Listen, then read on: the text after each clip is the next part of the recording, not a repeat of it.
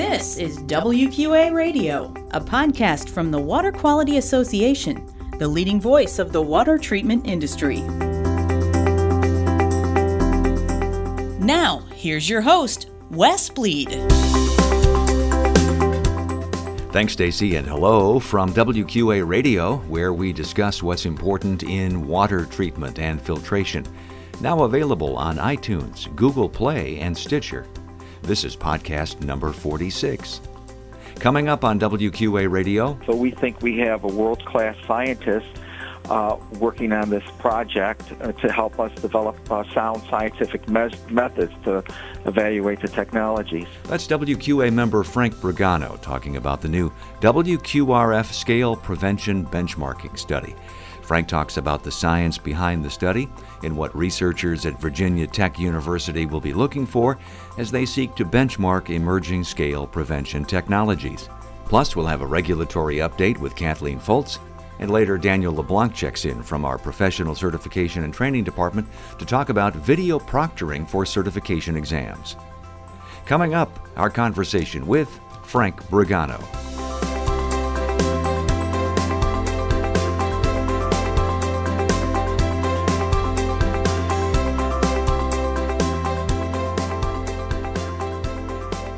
And we're joined by Frank Brigano, Vice President, Research and Development for Marmon Water and a member of WQA. And we welcome you to the microphone. Frank, thank you very much for joining us on our WQA Radio podcast.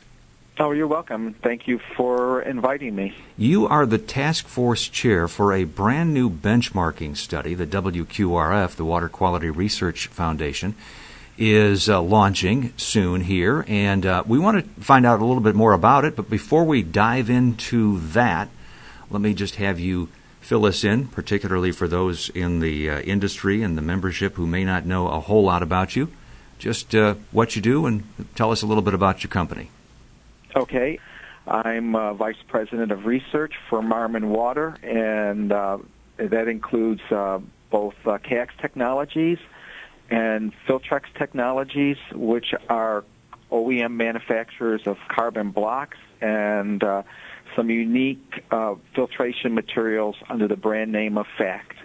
All right, and as far as the WQRF study now, this is a new benchmarking study. We're going to get into what it's all about, but how did you get involved in it? Well, I'm a member of the Water Sciences Committee, and I also was at the time a board of director for WQA, and I was asked if I could lead this task force, which I willingly and happily accepted. It's an extremely exciting study because it's going to look at new technology and put some science behind technologies that have been in the market for a while and to determine their effectiveness for water treatment. Okay, and this came out of the big WQRF fundraising campaign, so I know it's a big deal that this study is getting launched. So let's dive into the details. What is the study? What are we benchmarking? What are we trying to find out? All right, so what we're doing is we're looking at various technologies that are being used today to treat water, primarily to make the water non-scale forming. These are alternative technologies to traditional water softening. So we want to see how these products work not only in the laboratory but in the real world, and we want to develop standard methods for testing these technologies so that anybody can repeat this work anywhere in the world and get similar results. And we're just trying to put some science behind it and give a non-biased approach to the work. Okay, so where in the process are we now as far as the actual study itself, and what can you tell us about that and any more work your task force is involved in? All right. Well, what we did was we put a proposal. Our task force put a proposal together, and we sent that out to, I believe it was 25 or 30 institutions as a request for proposal to get input as to how they would do a study of this type. We narrowed that down to one university, Virginia Tech. And the team is led by Dr. Mark Edwards and Dr. Fei Wang. So they put together a proposal that we vetted in our task group. In fact, we vetted all the proposals in our task group. We went back and forth with questions and answers, and we settled on Virginia Tech. And you may know that Mark Edwards is internationally known. He was a key figure in the Flint lead outbreak and bringing resolution to that. So we think we have a world-class scientist working on this project to help us develop sound scientific methods to evaluate the technologies. Okay, so what will be examined? You mentioned 5 different technologies, I think you said? Right. So we're looking at induced media precipitation. We're looking at phosphates. We're looking at electrochemical technologies, various technologies that are out in the marketplace. It's going to be a blind study to us. We don't know which companies or which products are going to be used, but we've done a pre-study to identify the various technologies and whittle it down to these 5 specific types that Virginia Tech will then take and perform their studies on. Okay, so the brands and the manufacturers, Frank, will be kept confidential. Is that correct? That's correct. And I should have asked you this earlier, but and I know you've kind of touched on it, but what's the benefit to the consumer? Well, the benefit to the consumer is in their purchasing knowledge. They'll have an idea how these products perform and under what conditions. So they'll know if it really will fit their needs or not. That's the main benefit. We want the consumer to be educated in the purchase of a product. And WQRF research in general, just kind of give us an overview of how important you feel that is and the impact it's having in the water treatment industry. Well, the WQRF is hugely important to our industry. For those of you that don't know, WQRF is a nonprofit organization that uses its funds to promote scientific research, to support our technologies, and to answer needs of the regulators for our technologies. It's funded by contributions primarily from major corporations, but that doesn't mean individuals cannot contribute to the WQRF. The work of the WQRF benefits all of us in this industry because it helps eliminate some of the folklore that exists. For example, softeners discharges to septic tanks, et cetera. So it's a valuable tool for our membership.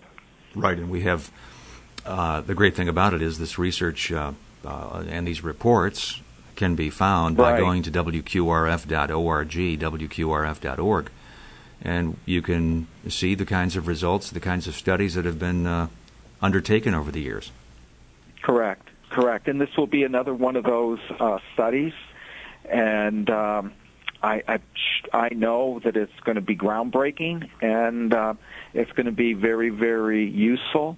And again, I just want to point out this is a blind study, a non-biased study, and we're hoping that Dr. Edwards will be able to get the study published in a peer-reviewed journal to give it even extended credibility. All right, Frank. This has been great. We appreciate your joining us here on WQA Radio to describe for us and give us an account of how this has all developed and what we can expect down the road and the impact of this research for WQRF. We appreciate it.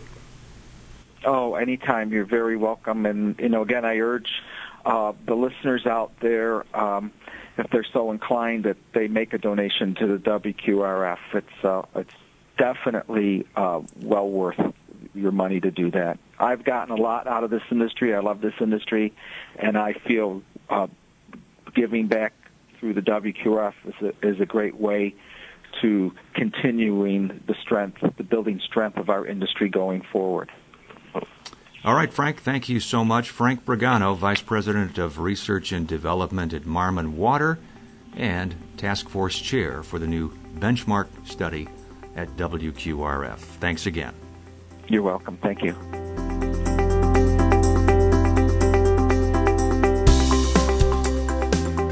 This is Kathleen Fultz, WQA's Regulatory and Government Affairs Coordinator with your Regulatory Update. This year, WQA's Regulatory Database Advisory Committee, made up of volunteer members, has been working on the International Resources Report available to you at WQA.org. At the beginning of 2018, there will be 16 countries included in the report, with helpful information on water quality regulations, product standards, and certification schemes to help you learn more about the regulatory landscape in other parts of the world. The report is already on WQA.org under Regulatory Affairs for you to use as a resource, and includes information on Germany, France, Italy, the United Kingdom, Spain, China, South Korea, Australia, New Zealand, Taiwan, the Philippines, Mexico, and Brazil, with Russia and Vietnam also being added to the report. I'm Kathleen Fultz for WQA Radio. Professional certification time at WQA Radio. We're going to talk again with Daniel LeBlanc. He's our professional certification and training coordinator. Joins us in this segment to give us an update on some things that our members would like to know about, including the idea of how and where one takes an exam. All right, Wes. So Daniel, thank you. Hey, so there's two options. There's the public exam sessions, which most people know about, different trade shows throughout the year.